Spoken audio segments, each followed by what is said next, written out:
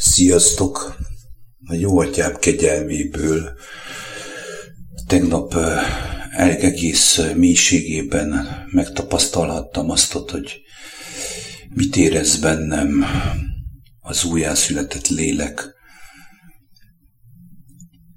amiről beszél Krisztus, hogy a lélek kész, de a test gyenge. Tehát megláthattam a testi életnek a hiába valóságát, megérezhettem. Egy olyan állapotban voltam, amikor ilyen köztes állapotban, olyan, mint egy álom. Ez nem egy transz, hanem ez egy délutáni pihenés. Közben mutatta meg nekem az Atya. Maga az érzést engedte meg, hogy megérezzem. Nem volt egy kellemes érzés. Éreztem a hiába valóságát a földi életnek. Tehát hogyan vált az hiába valóságá minden, amit az ember csinál, és ennek a következménye az, hogy az ember eljuthat egy olyan állapotban, hogy nem érzi jó magát itt a földi létben. Ez az állapot, hogy a test még nincs kész, gyenge, és az csak maga Isten kegyelméből készülhet fel a napra, amikor elszakad a lélektől, tehát elválnak egymástól, és a lélek maga teljesen szabaddá válhat, mert ez a test nem örökölheti Isten országát, a bűnteste egyértelmű, ezen nincs is mit magyarázni. Nagyon sokszor tapasztalom azt, hogy a monotonitás, ugye, amit mi megtapasztalunk, talán unalomnak is nevezhetném, egy idő után unalommá válik. Ez a monotonitás milyen erőteljes részese az ember életének. Nagyon sokan érzik magukban, rengeteg ember érzi ezt a monotonitást, érzi a folytogató hatását, és megmondom nektek őszintén, hogy ezek a dolgok mind összefüggnek. Ez egyértelműen az a jelzés a lélek számára, hogy az Isten ritmusából kiestünk. Tehát az Isten maga mi teremtő jó atyánk minden tökéletesre teremtett, minden lehetőséget megadott nekünk, hogy megismerjük őt, és hogy az ő örömében gyönyörködjünk. Ez az, ami nekünk állandó frisset ad, állandóan megújítana, és a monotonitásnak az érzése azért jelent meg, mert mi ebből a úgynevezett Isten ritmusából szószoros értelemben kiestünk, kinevelődtünk abból, amiből az utóbbi időben többször beszélgettem, kinevelt minket ez a elbukott emberi természet, és annak világa már gyerekkorunkban, hogy a felfedezés, megismerés örömét, mivel elvették tőlünk, és mondjuk ki, hogy igen, hogy elvették, hisz elkezdtek átformálni minket, így elveszítettük azt ott a ritmust is, ami valójában itt a földi létben is lelki örömet tud okozni az embernek. Tehát örömét tudja lelni abban, amit csinál még a hiába valóságban is. És megadatik neki az öröm, megadatik neki az, hogy örömmel tudja fogadni azokat a dolgokat, amit megláthat ebben a teremtett világban. Például felnőni egy növénynek a növekedése mondjuk, és végignézve ezt, vagy egy olyan természetközelségi állapotban is megtapasztalhatod, de ez még mindig a hiába valóság. Tehát ezt éreztette meg velem az én jó atyám, hogy ez a hiába valóságban való örömködés, az hiába valóság, de valójában mégis ez a teremtett világnak a ritmusa szerint működik, és nincs meg benne az érzés, amivel ma nagyon sok ember küszködik, a monotonitás. Van a másik véglet, a túlzott pörgés, hát arra mondanám azt, és tudjuk, hogy ez így van, két végérű égeti a cigarettát, egyértelmű, hogy abba bele fog roskodni mindenki. pont úgy, mint a monotonitás, ami letompítsa a lelket. Szószoros értelemben unalmassá teszi a létezést. De ez is egyértelmű jelzés, kedves hallgatók, egyértelmű jelzés arra, hogy nem az életben vagyunk. És akkor most megpróbálom teljesen egyszerűen kibontani ezt, amit maga a Teremtő Jóatyám a szívemre helyezett.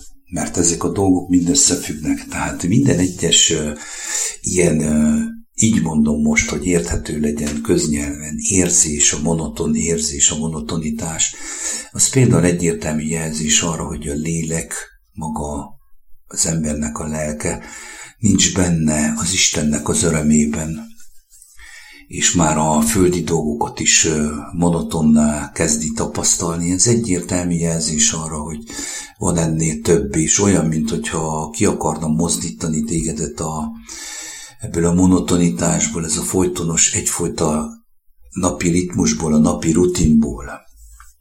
Ez is bizonyítsa azt, hogy az Istennek a ritmusából ki vagyunk billentve teljesen. Az, ami minden nap örömet okozhatna nekünk. Na most egy ilyen élményem volt utána is, amit megláthattam, hogy nagyon sok ember nem szereti ezt a monotonitást, de nem is akarja elengedni. Nem akarja elengedni, mert az valójában szembesüléssel járna, hogy miért van ilyen helyzetben az ember. Ugye ebből fakadnak a plusz örömkeresések, a testi örömöknek a hajszolása, hisz, hogy kibillenjen az ember ebből a mullandó monotonitásból. És megadatik minden egyes ember számára, hogy kap jelzést arra, hogy valami nem tiszta. Tehát ez nem mehet végtelenségig, és egyértelmű jelzést kap az ember erre. És pont ez az, amit megláthattam. Egyik kollégámnak beszéltem, éreztem lélekindítatásból, hogy megpróbálom nagyon finoman tényleg beszélni arról, hogy az Isten jelen van. De azért itt van, benne élünk, benne mozgunk, de az, hogy a megszokott monotonitásunkból kilépjünk, ahhoz nekünk is meg kell lépnünk egy lépést. Tényleg például ugye a komfortzónánkat el kéne hagyjunk, de mindig megmagyarázzuk ezt is. Tehát annyira elveszítettük gyerekkorunk óta ezt a megismerés, felfedezés örömét, hogy belementünk egy ilyen álkomfortba, és monotonitásunk szószoros értelemben megöl minket. Szószoros értelemben élettelenné, halottá tudunk ezáltal válni. És ahogy kezdtem ezt a hanganyagot, pontosan most erre akarok rátérni, olyan, mint hogy egy picit körbejártam volna, és reménykedek abban Isten kegyelméből, hogy sikerült érzékeltetnem azt, hogy milyen erőt teljesen el vagyunk távolodva attól a lelki örömtől, az élet forrásától, amit maga Isten teremtett, hogy még a teremtett világba is eljuttunk oda, hogy monotonitásba élünk, vagy túlpörgésben egy ideig. Pont ez az, amit kezdtem, ezt a hanganyagot. Tehát megéreztette Isten, hogy az újjászületett gyermek, aki a teremtőjét hova jobban kezdi megismerni, és formálódik át arra a tökéletességre, amit maga az Isten teremtett, ezeket a dolgokat megláthassa lélek által. Azt, amit én is láthattam, és amiről kezdtem nektek beszélni. A hiábavalóság gyötrő jelenlétét a lélek számára. És ugye azt mondhatnám ilyenkor, hogy ki kell bírni, ki kell tartani, ezt embernek lehetetlen. Valójában teljesen pont mindig fordítva működik minden az Isten szemszögéből. Nem egy erőlködésbe kéne belemenni, hanem hagyni, hogy az Isten elkészítse az embert abba utolsó napra, amikor teljesen függetlené tud válni, és ez eljön, ez a pillanat. Na de addig is, akkor most éljünk úgy, hogy folytonosan azon rágódunk, hogy a hiábavalóságot próbáljuk eltolni magunktól? Vagy esetleg kitalálni valami olyant, hogy a hiábavalósággal ne találkozzunk. Addig is az ember valójában az Isten jelenlétében lehet nap, mint nap. Mert kérjetek és adatik nektek. Azt mondja Jézus Krisztus, kérjetek az én nevembe, és mindent megad az Atya. Tehát kérjük azt, mondjuk én most inkább magamra mondanám, hogy nehogy valaki tényleg szívstoppot kapjon, hogy valami okító programot tartok itt, hogy kérjem azt, hogy minden nap megadja nekem azt ott a frisset, újat, ami életben tartsa a gyermeket bennem. Azt ott, amit elveszítettem születésem után, amit elvett ez a megveszekedett hazug világ és az elbukott emberi természet, azt ott az Isten már itt vissza akarja adni nekünk. Ez nem anyagi dolgokban nyilvánul meg, de lehet, hogy az is megtörténik, hogy örömöd van egy bicikliben, lehet, hogy az Atya megadja neked ezt az örömöt. De valójában minden a lélekről szól. Minden egyes dolog lélek által történik, és lélekben történik meg a teljes átváltozás, átformálódás.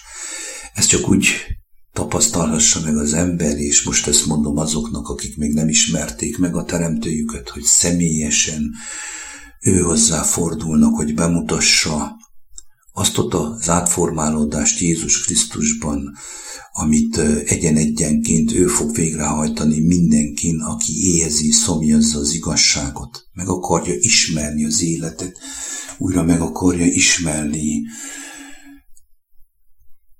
az eredeti állapotát az embernek, és nem megy bele mindenféle tévútban, hanem talán észreveszi azt ott, hogy ő folytonosan szólítgatva van.